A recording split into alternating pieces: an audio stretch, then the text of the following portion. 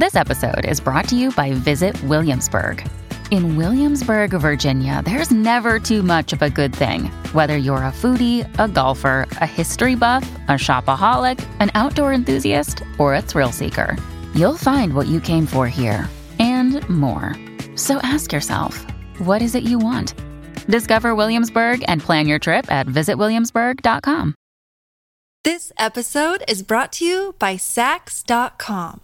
At Saks.com, it's easy to find your new vibe. Dive into the Western trend with gold cowboy boots from Staud, or go full 90s throwback with platforms from Prada. You can shop for everything on your agenda, whether it's a breezy Zimmermann dress for a garden party or a bright Chloe blazer for brunch. Find inspiration for your new vibe every day at Saks.com. Hello, everybody. This is Marshall Poe. I'm the editor of the New Books Network. NBN listeners like to read books and buy them. So we thought we'd tell you that right now, our friends at Princeton University Press are having a remarkable site-wide sale. You can get 50% off books, including ebooks and audiobooks, with the code 50, F-I-F-T-Y, at checkout until May 31. You can save some real money on Princeton University Press books. I encourage you to go there and check it out. Welcome to the New Books Network. Hello, everybody, and welcome back to New Books in Eastern European Studies, a podcast channel on the New Books Network. I'm Eva Glišić, the host of the channel. Today, we'll be talking to Katja Praznik about her new book, Artwork, Invisible Labor and the Legacy of Yugoslav Socialism. Now, Katja is associate professor at the University at Buffalo, and her research focuses on labor issues in the arts during the demise of the welfare state regimes, and her work has been published in various peer-reviewed journals. She's the author of The Paradox of Unpaid Artistic Labor, Autonomy of Art, the Avant-Garde, and Cultural Policy in the Transition to Post-Socialism, and Artwork, Invisible Labor and the Legacy of Yugoslav Socialism. Katja, welcome to the show. Thank you very much, Eva, for this invitation and for the opportunity to talk about my book. Fantastic. And Katja, I wonder if you could perhaps begin by telling us a little bit about yourself.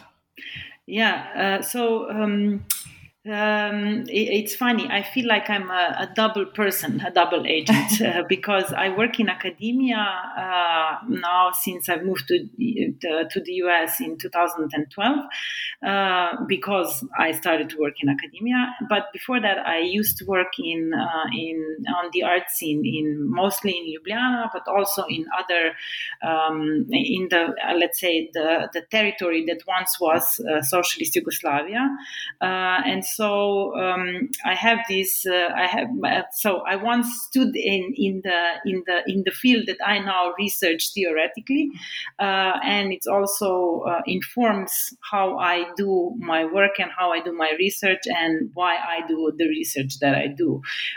So yeah, I'm a kind of a person living on two continents and also in two different worlds, academic and art world. Fantastic. And today we're going to talk about your book, Artwork, Invisible Labor and the Legacy of Yugoslav Socialism. This is a kind of fantastic insight into the concept of art as labor.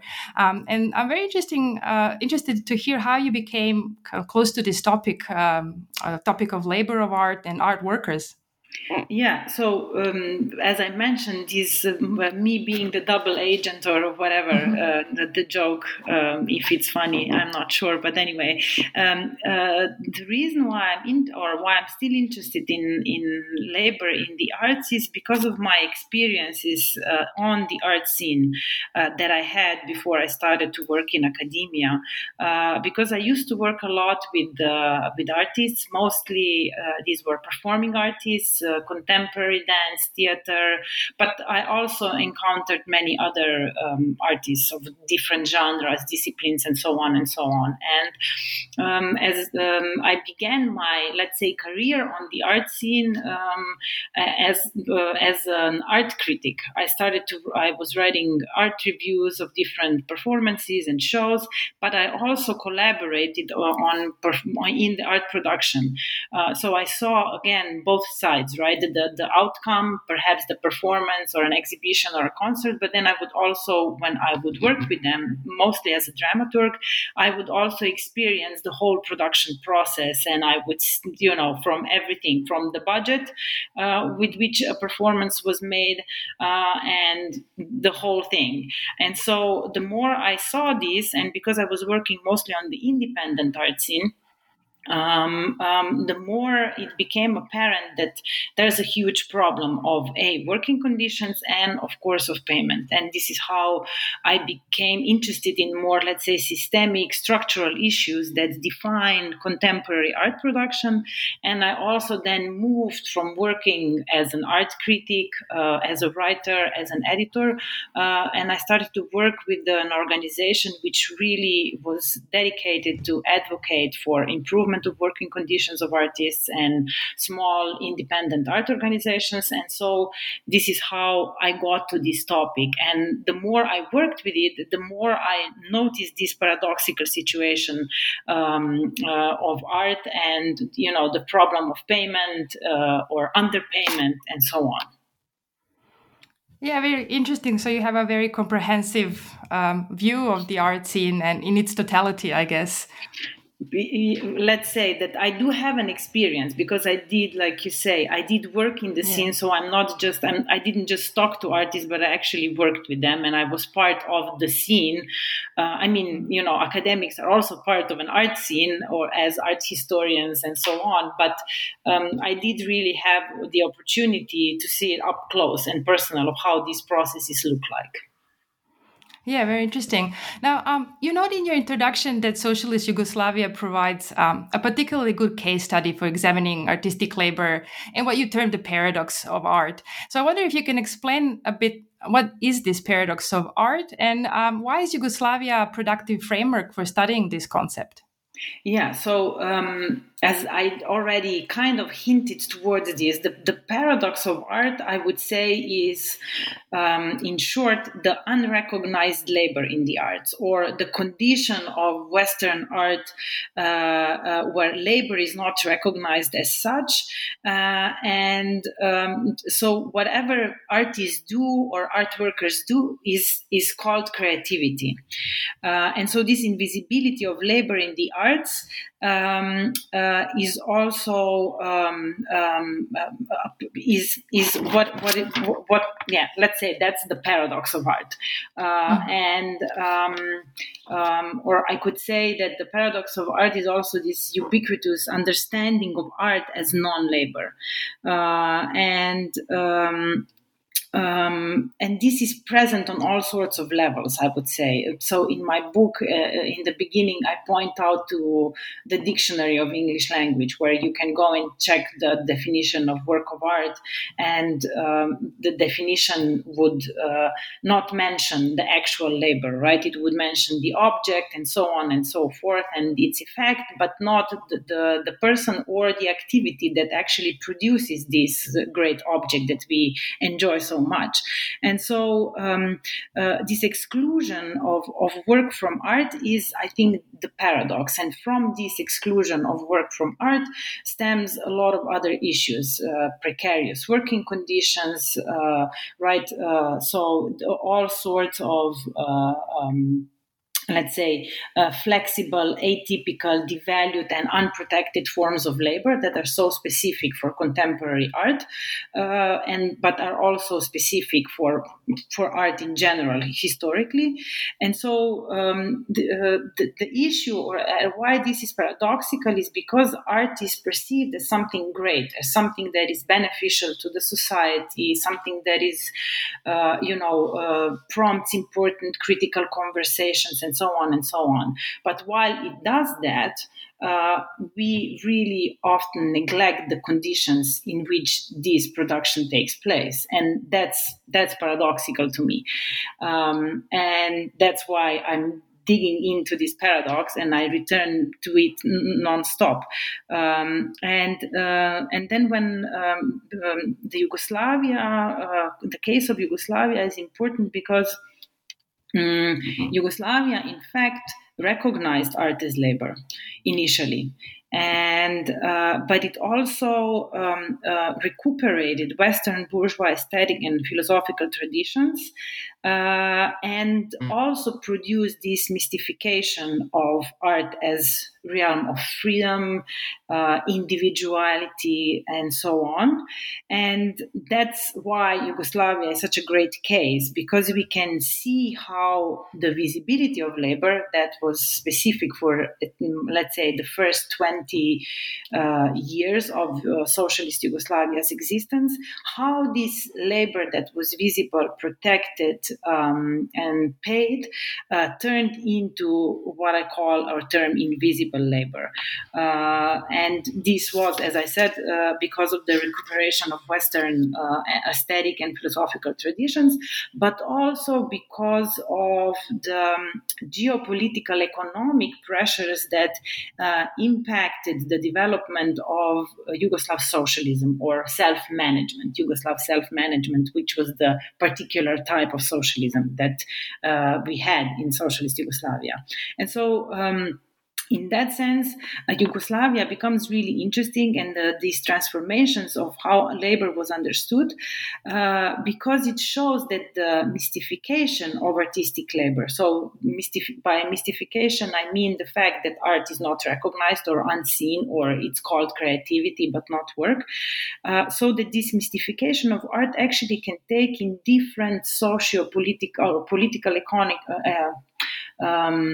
political and social systems, right? So in capitalism, in existing socialist societies, this mystification was present. And this then points us to a deeper problem, which is Western art, right? So there is an exploitative ethos that is inscribed in Western institution of art. And I think that when we look at it from the history of what happened with labor of artists in Yugoslavia and how it was transformed, this paradox becomes really visible, and you can also untangle it from the labor point of view. It is interesting. The Yugoslav case is interesting because the country itself also was dedicated to somehow to emancipate human labor. There were a lot of policies which protected the workers, which respected the work, and so on. There were a lot of labor rights, and these labor rights also pertain to artists, but they deteriorated, as I explained in the book.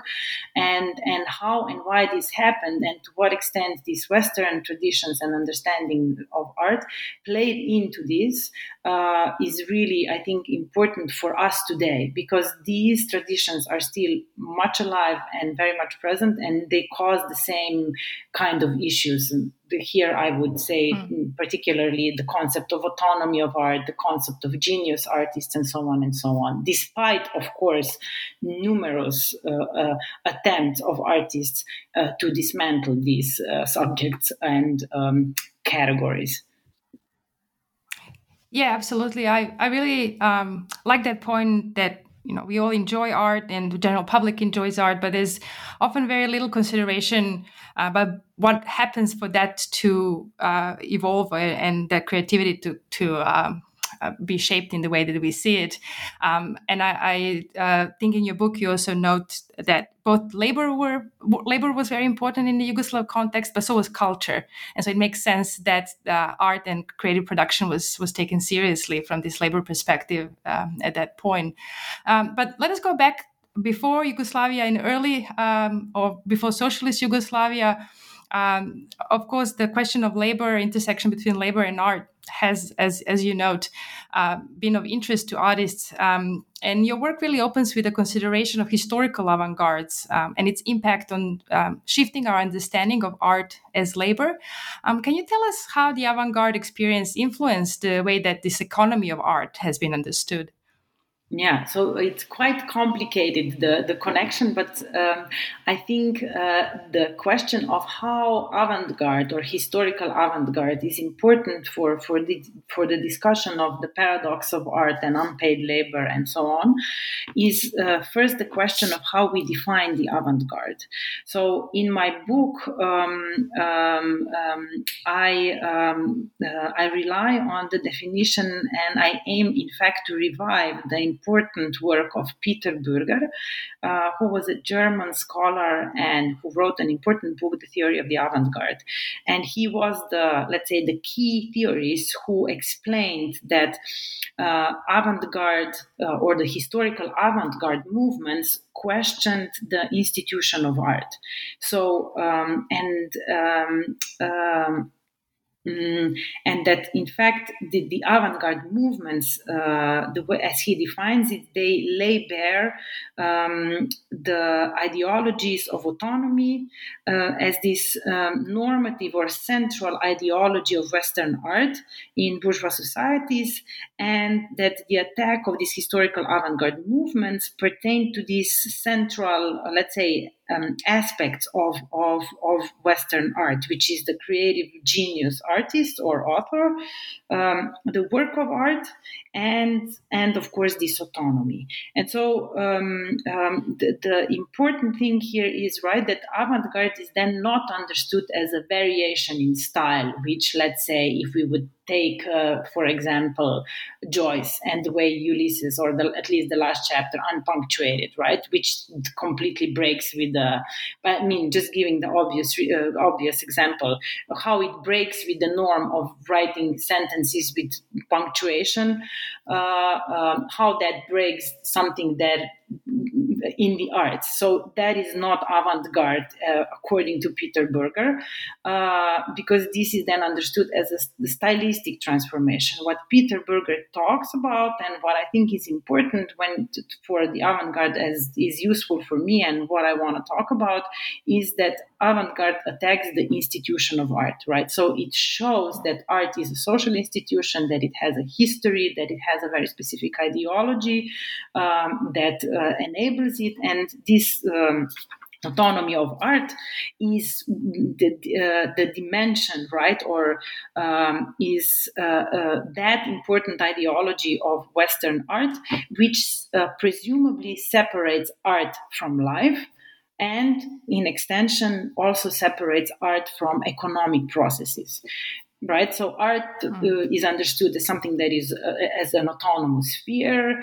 Very often, is not connected to the question of money, economy, and so on and so on. Even though the reality, of course, constantly breaks this image, and so. The reason why this understanding of the avant-garde and historical avant-gardes and what they did is important, not because only they attack this autonomy, which divorces art and life, but it also hides this economy of art, right? And this economy of art is based in labor exploitation, which is most visible in unpaid or underpaid labor in the arts, and precarious working conditions. So when we understand and when we take and try to revive the understanding of the avant-garde practices as those that break with this bourgeois institution of art and its three central pillars, which are the genius artist, the work of art, and autonomy, it means that we also want to break that we can rely on this attack as a break from the productive apparatus of Western art. So of the relations of productions which establish this institution, and that so much relies on exploitation of labor. And that's why I think what the avant-garde practices did by questioning this institution, even though, as I explained in the book, they didn't go far enough, and also Peter Bürger in his very important theory also neglected this aspect, but it helps us understand that when we want to talk about labor in the arts as something that is not recognized, not seen, not theorized, not really discussed in terms of exploitation, avant-garde becomes important and an important anchor to launch this attack or to criticize the institution that is Western art, which of course is not only problematic now for the exploitative labor practice. There are many other problems with its imperial ideologies and so on and so forth, gender inequality and so on. So, but my shtick is labor. No, absolutely. And I do appreciate the point that you often see raised that avant-gardes were not successful in many regards. They were not, they were utopian, but they did, indeed provide us with a framework and a vocabulary and an insight into these problems that really continues to be relevant for us today and throughout the 20th century, really. Absolutely, yeah, and I think that I also try to explain in the book, right, that the way avant-garde is understood is part of the problem. Is part of the problem of why labor is unrecognized. Because if we understand avant-garde as something that is just a transformation in style, which is part of the modernist ethos, then we have a problem, because then we neglect precisely the institutional questioning that was so important, and that is neglected because this then just helps us to maintain the status quo in the arts. That then we can question what is the artwork, we can question who and what is the author, and so on and so forth. But the institution with its relations of production that are based in exploitation remain unchanged, and that is something that is still a problem. And that's why I think these historical theories, they are old, but they are very important because they are so neglected, I think. Yeah, no, that's a really, really good point. We, over the course of past decades, I think, got used to the fact that avant-garde is something that we see in museums and galleries. And it's really important to shift the focus back into its politics and its kind of social agenda as well. Now, in addition to your interest in avant-garde and bringing avant-garde history into this discussion, you also use feminist and Marxist theory, and they provide kind of important critical lens to your study. Can you tell us a little bit about how you use these theoretical frameworks to examine artistic labor in your work? Yeah, so the Marxist feminists are important for what I'm trying to discuss because of their well-known critique of invisibility of domestic or housework, domestic labor, housework. And their critique is so important because what they demonstrated is that the invisibility of domestic work relies on the idea that this work is somehow natural, that is part of the female physique, that women are naturally inclined to do care work, housework, domestic labor, right? So this essentialization of work is something that they reveal as absolutely culturally constructed. But not only that because of this essentialization, this work can then be exploited economically, it can be culturally undervalued, and so on and so forth. So this critique of invisibility of domestic work as work was something that immediately rang the bell when I was like, this is exactly the same as in art, because art is also not seen as labor. Art is also mystified, but of course with an important difference, that it is glorified in a way, right? Creativity is something extremely positive. So this essentialization in the arts is positive. It's something that very often is the only reward that artists get, is that they are admired as extremely creative people, individuals, and so on and so forth. And so this essentialization, which is positive, but exactly is the same mechanism that the essentialization for domestic work, and which enables economic exploitation. And so for me, this theory of Marxist feminists and in general Marx work and Marx understanding of labor and how it's changed, how the labor changes in capitalist mode of production, became important for me to really try to untangle the paradox of art and why artists are not being paid. And so I think that the feminist critique is important in that sense, and not only just the what is similar or what we can compare and how this comparison can be striking, but also really the difference, right? That the essentialization in terms of art is positive, and in terms of female labor or domestic work, it's negative, it's oppressive. But with art, if you are considered creative, it's something very positive. But nevertheless, the effects are similar. Yeah, that's a really good point, both in terms of Marxist view of labor. Yeah, but absolutely this idea of, I think you call it in your book, housewifeization of art labor. Yeah, this is not my term, but yeah, it's Maria Mies. But that's how that's the concept of housewifeization or housewifed labor. Yeah, as this the term that describes flexible, atypical, devalued, and so on forms of unprotected forms of labor, because that's what happens in a way. And people are often appalled by the comparison, but the reason why I'm bringing it up or why I'm making it, and also one of the reasons why I wrote this book, is because I really think that until we try to really, see art also as a site of exploitation, it is going to be very hard to change the way art is funded, the way art is paid, the way art is produced, the way art is accessible, and to whom it is accessible. So it's not only simply a philosophical, sociological, let's say, treatise, but it aims at changing things. It's changing the conversation and really trying to see what can be done differently. Yeah, absolutely. Now, I'm interested. The primary focus of your study is the history of institutionalized art in the former Yugoslavia, so socialist Yugoslavia, from the end of Second World War until the dissolution of the country in the early 1990s.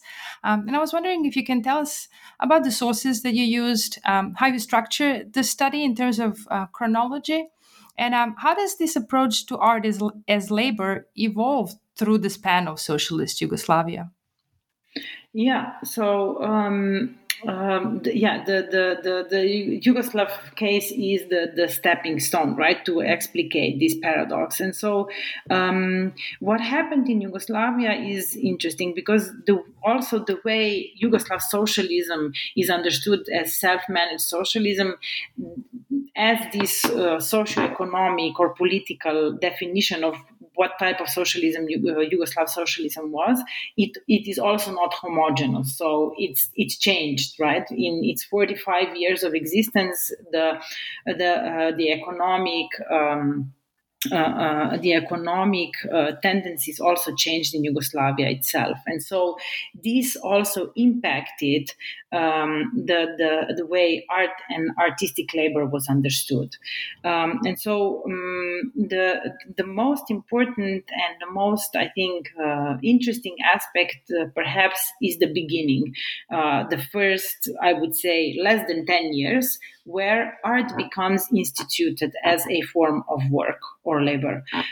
We have numerous laws, decrees and such, which institute minimum payment, which institute social security for artists, which enable artists to become also employees, and so on and so on.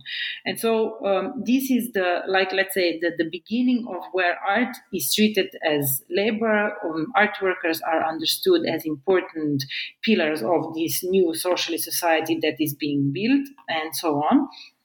And that then gets expanded from 1954 to 1974. So this is a longer period or I call the period where the limits of art as work were tested in a way in Yugoslavia. So it's very dynamic period because the protection of art workers gets expanded.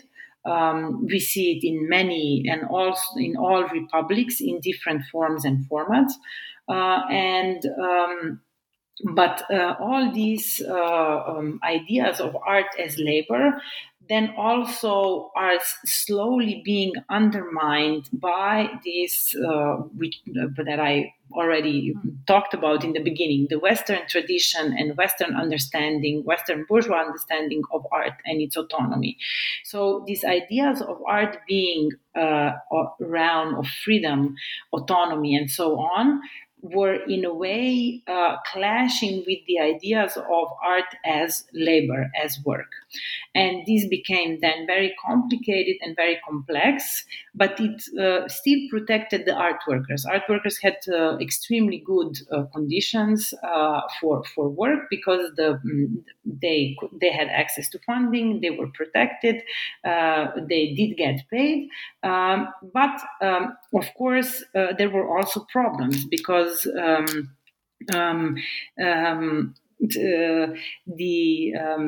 Yugoslav economy was also had problems internal, but mostly these problems with the economy in Yugoslavia were very much linked to its geopolitical position, right? Because Yugoslavia was between the West and the East, and all the crises that were happening especially in the West also impacted the Yugoslav economy and the way it could and couldn't develop its self-managed socialism and ideas of self-management. And this is too complex now to go into detail, so I write about this in the book. But that is this interesting period, the second period, where this expansion took place, but where we can already see the problems that are caused by economic changes and transformations, but also with Western influences about art, autonomy, and so on and so on. And so these then we come to the third and the last period where from 1974 to 1991 until the breakup of Yugoslavia, that I call the unmaking of art workers or disenfranchisement of art workers, because under certain new laws, art workers become redefined as socialist entrepreneurs. And while we still have some kind of social protection and security present at that time, it slowly becomes way thinner, and the question of art as being creative labor, special type of labor that can be protected, paid, and so on based on merit becomes more important. And this is the final then nail in the coffin of art as labor. And so this would be in very broad, very schematic strokes, the three central periods.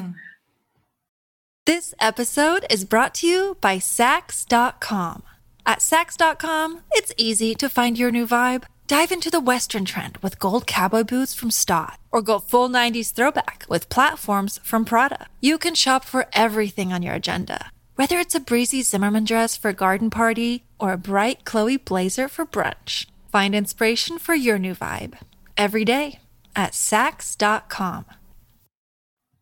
Yeah, that's really interesting. And so how it slowly kind of moves from one concept to other over the course of the life of Yugoslavia, and slowly kind of unmakes itself, as you note. Yeah. And I wanted to add one more thing, because you also asked me about the sources. So what I'm trying to do, because I am a sociologist, even though I also use art theory and so on when I write, is that the book is not so much about the content of these artworks. I don't really write about artists, the artworks, and their political ideas that they expressed in these artworks. Much more, I'm interested in the working conditions, right? So I look at labor legislation. I look through the archives to see the discussions about this legislation, if it was present and not, and so on. And I also then look at those artists and those groups who have actually addressed the working conditions. So, and these are not many, even in socialist Yugoslavia, and those that have dealt with this that I have found, I write about in the book. So one of them is Goran Đorđević, and the other example is the working community of artists, Podrum. And so I'm really interested in this, the invisible side of art in a way, right? I'm not interested in what the artists were doing in their practice as such, but what were the conditions for this practice, and why was labor understood as labor or not, and what kind of issues came out of that. Yeah, one of the artists you've just mentioned, Goran Đorđević, you talk a little bit in your book about one of his projects. So in 1979, he decided to call the International Strike of Artists. Can you tell us a little bit about that project and how that evolved? Yeah, well, so as I said, this goes into this really interesting period where artists, in a way, started to understand that that there's an issue, right? So especially the artists, the newer generations of artists, had an issue because the lack of funding was already present. There was more and more educated young people who had access to free education and so on. But the question of how and they will make their livelihood became an issue. And in the arts, that became very apparent, especially then in mid-70s and then in the 80s.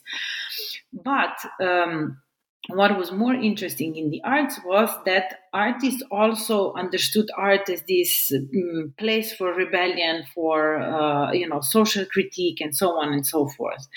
But nevertheless, for all the social critique that they were capable of mastering and that they produced, Đorđević was one and the only one who really talked about the problem of the artists and how the artists get exploited in the system of art, and not only in the Western system of art, but also in the socialist Yugoslav system of art.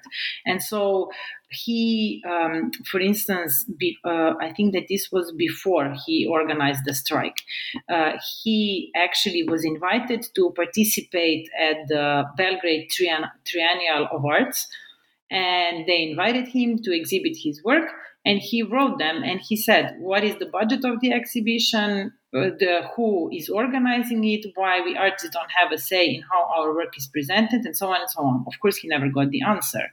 And then out of that, he also saw that, and he called artist a pseudo-subject. He said that artist is the pseudo-subject of the art system, because in fact the entire system relies on somebody called artist who is so creative and produces this fantastic, great artwork, but then everyone else gets paid because there is funding and there is money for the arts, but the artist gets, if they get anything, they get very peanuts if they get anything. And so that's why he then said, okay, let's call for the international strike of artists as a rebellion to this exploitative system, which treats us in a way as these pseudo subjects. And let's see, if we can attack the system. And of course the results were interesting. It was kind of like he was measuring the temperature of to what extent are artists themselves willing to question this exploitative system, because many of them were not, right? So when you look and the responses, they were very interesting. Some of them said, of course, we support the strike, we want to strike, let us know when and how and so on and so on. But a lot of them send this kind of, let's say, mellow, kind of smart responses saying, yeah, well, I can't afford to strike, and so on and so on. And that becomes very interesting. And to me, we can still see this attitude today, because the question becomes, when do you want to call spades, and when do you want to question the system, or are you part of the reproducing this same system? And I think that, of course, Georgievich then concluded, after he got some, I don't know, a couple dozen of responses, that the strike ain't gonna happen, but that it is utopian in a way, because this is me, not Georgievich. I think sometimes the people are part of the problem. The people, meaning the artists themselves, which don't want to question the system. So that's why this action, I think, is interesting, because it kind of measures the temperature. Can we organize a strike? Can we rebel against the exploitation, or we cannot? And all the sophisticated reasoning behind why not. Yeah, absolutely. That's a good point. And in your book, you include a number of these responses that Georgievich received from artists from all over the world. And I think readers will really enjoy reading some of those responses. Yeah. Another thing that I'm interested is that when we talk about Soviet Union and Eastern Europe during the socialist era, and we talk about artistic production, we often come across this concept of unofficial or nonconformist art that existed in parallel to official art. Now, we know that art and culture in general were very important in socialist Yugoslavia, but I'm interested in whether this similar phenomenon, this split within the art world, existed in Yugoslavia as well. Well, I argue in the book that no, that this is not just my argument. I actually also call upon other scholars who have claimed that while such official, unofficial art is not really a sustainable view, it is very present, I would say, also in art historical discourses and aesthetic discourses and culture and art in Yugoslavia. But the fact is that all art was publicly funded in Yugoslavia, all art.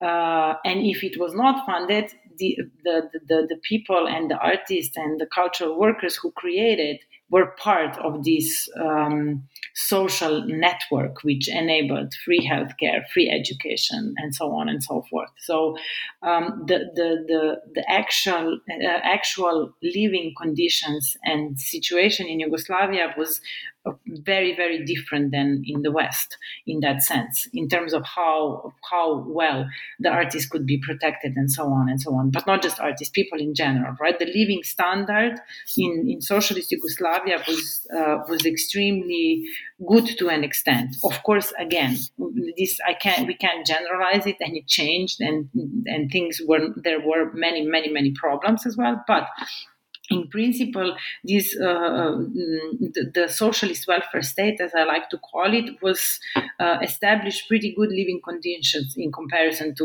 what in what kind of conditions the people in these territories lived before World War II. And so the official, unofficial binary that for sure holds true for let's say for USSR and so on is not really sustainable in Yugoslavia, because artists often would work either in these let's say institutions such as theaters and museums and galleries, which were funded by the state, but they also could establish their own associations, their little groups, and those groups also got funding. Of course, it is important that there was a big discrepancy in this funding that existed, and out of this discrepancy also a division in terms of what kind of economy was possible for one or other art project emerged. But in general, these artists were were really living in and working in many different institutions, either working independently and then with an institution and so on and so forth. So there was a lot of crossover between what is usually known as independent, or let's say institutional or non-institutional. And as a sociologist, I would say that the art that is perceived as non-institutional is also institutional. It was just a different type of institution. It was a network of art and cultural associations, and they were of different formats, these associations. They were either connected also to the amateur groups, they were connected to like groups and associations of professional artists, then also professional art groups, and so on and so forth. But of course, like I said, there was a discrepancy in terms of funding and also in terms of what kind of art was produced in the big institutions such as modern museums and so on, and theaters and so on, and then in these other venues such as cultural centers or student centers and so on. And again, there is a development to that. We can't just generalize it for the entire 45 years. Yeah, absolutely. And I think it's a good point again that social Yugoslavia was really quite unique. It was neither this Western system nor really what we see in Soviet Union and Eastern Bloc. And really great insight from the sociologist perspective that, you get to see a little bit of that network more broadly rather than and go beyond this, as you say, binary in this case. Now, you in your book, you sort of start with the establishment of Yugoslavia, and we see that artistic labor is regulated and protected, and over the course of the country's life, that slowly erodes, as you note in your book. And I'm interested if you can tell us a little bit about the kind of very end, and how did the crisis and demise of Yugoslavia impact the labor of art? Yeah, so the final decade of socialist Yugoslavia was, I think, really traumatic in the sense that on one hand, the generations tried to reform the socialism that was existing, but by the ideologies or the values based on which they were trying to reform these were very liberal, in the sense that they were the seeds of neoliberal policies. But they were also the seeds of individualism that became more and more important, the idea of freedom and so on and so forth. And all these really impacted also the actual policies. And that's why there was a great change, which looked great at like on the first look, you would say, oh wow, they had a special law for independent art workers and they had a special law for independent artists. Wow, that's fantastic, right? So this means that art is really respected, artwork is really respected. But the problem of these laws, which appeared especially towards the end of 70s and then in the 80s, were that they redefined art workers. In fact, they claimed to guarantee them and to position them at the same level as people who were employed in cultural institutions, but this was only on paper. These laws, in fact, never effectively equated independent artists and an artist who was employed in an institution.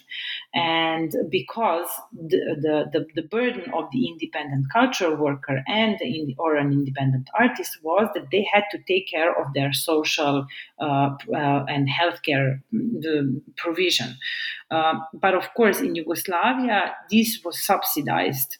And then after the breakup of Yugoslavia, these subsidies became even more erratic and more crazy. And the conditions under which you get subsidized are, a whole can of worms, I would say. Today, even though they still, for some, maintain an important policy, because it still exists in Croatia and in Slovenia, these vestiges of these laws still exist and still enable some art workers to get subsidized healthcare and social security. But it is based on merit, and it is very problematic, and it sets the wrong tone, as from my point of view, because as an artist, you are a worker, and you need to be protected, and your protection can be based on merit. So, for instance, this would be the same as if we would say that a teacher in a school or a doctor in a hospital is only getting paid and has healthcare and social security when they perform successfully. But if they don't, they don't. For instance, if 3 students fail, they don't get paid, or they get paid less, or something idiotic like that. But that's how it works for art. For artists, definitely. If they are not recognized, they don't exist. Absolutely.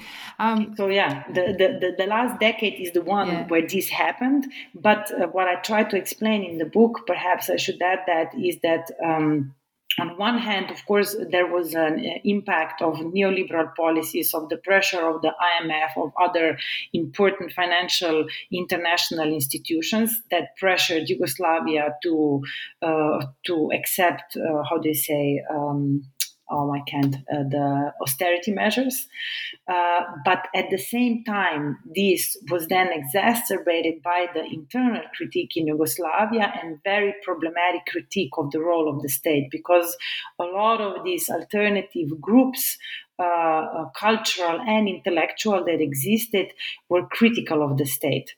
And what I make an argument in the book that the critique of the state was problematic insofar because it often was based on the critique of authoritative elements, but it forgot that the welfare state also has these other functions and services that it enables. Healthcare, education, and so on, and that this part they neglected because they were unaware of the economic relations that were so important, because they lived, I would say, at least in Slovenia, which was one of the most, the richest, let's say, republic, where unemployment hardly existed. In the mid-80s it started. This means that the working conditions and the general prosperity of people was relatively good. This was not the case for the entire Yugoslavia, which is part of the problem. But nevertheless, the critique of all these alternative groups was misguided in that sense, and it contributed to what has happened afterwards. I find it interesting that in your book, you know that Yugoslavia, in many respects, and this, especially this kind of final decade and what happens as the country disintegrates, was in a sense a canary in a coal mine for a lot of experiences that we are seeing today globally. And I think in many respects that your work is not just about socialist and post-socialist systems, but it really has a lot of resonance with the problems that we are seeing today in terms of precarity and invisible and unprotected labor. I'm interested to know whether there were any big surprises that you came across during your research, whether that's sources or any conclusions that you came to while writing your book. Well, I think that the most surprising thing for me was when I discovered that they had a decree on minimum payment for artwork from 1946. That to me was just astounding. I was like, the country was in reconstruction, demolished by World War II. I mean, and they had the priority in 1946, among other important things that they've instituted, was the minimum fees for various various forms of artistic labor. That to me was shocking. But also important. It really tells you that art was part of the deal, part of the building of the new society, and that they took this very seriously. And to me, that was really, I think that was very surprising. Yeah, that's a great example. It does really show just how central culture was in establishing these new societies at this point in time. and also really, I think that it's often neglected to what an amazing and what really elaborate cultural infrastructure appeared during socialism in Yugoslavia. Like I think I even cited in the book how many new cultural centers, or they were called kulturni dom, so cultural homes were built, and other institutions appeared, and academies, and so on. And it's really astounding. But not just these big institutions that we all associate when we say the word art, but there was also this really important network of cultural associations of various types that I think also enabled people to engage in the arts, but not just to go see art, right? So this was not just a question of accessibility to go see, to be able to go to a museum or gallery or a theater or something, but it was also the possibility of really doing artwork. And a lot of, as we know today, from scholarship about film, for instance, how much of, let's say, very important filmmakers in socialist Yugoslavia came out of so-called kino clubs, which were, part of this cultural network where people could go and experiment with film equipment. And learn about film. So they didn't necessarily have to go to the academy for film and so on, but they could. There were other ways of how you could actually experience art practice, and were encouraged to do so. Yeah, really interesting, Katja. I think we've taken quite a bit of your time, so I want to thank you for talking to us about your book, and I'm interested to know what you are working on at the moment. Well, I currently am mostly working on trying to see, let's say, real life or possible implementations of some of the conclusions that were brought that I'm writing about in the book. So what are actual strategies and possibilities of building some kind of resistance within the contemporary art production, of trying to see what are concrete examples today of people demanding fair conditions for work and for payment. And I have to report, and it makes me happy all the time, and every time I discover it, that there are quite a number of initiatives today which deal and are quite successfully dealing with payment for artistic work. And that I think, of course, it was the epidemic which I think also made it more obvious how problematic it is that art is not considered labor and that is not paid and so on.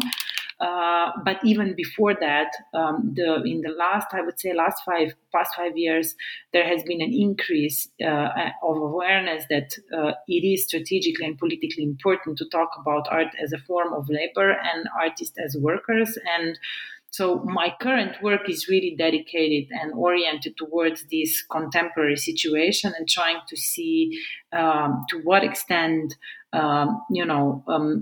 coming and working now in academia, but of course I do work in an arts management program, how to build and how to foster and encourage these kind of fair labor practices and build awareness of the production side of art that needs to be fair, not just in terms of accessibility of people that can and that should and have access to art, but also that the actual people, professionals who create these contents have fair and better working conditions.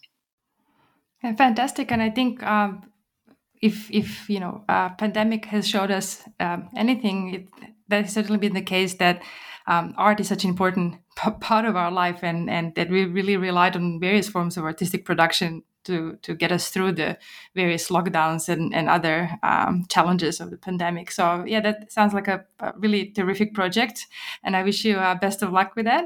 And I want to thank you for being on the show today. I really enjoyed it, and I hope our listeners will enjoy our talk and the book as well. Thank you again, Katja. Thank you so much. I really appreciate the invitation and your point about the art for the pandemic, that this is where I always say, so if you watched a lot of art, then also consider the people who produce that. It's very important. So yeah, but thank you again for the invitation and for the opportunity to talk about my work. Thank you very much, Katja.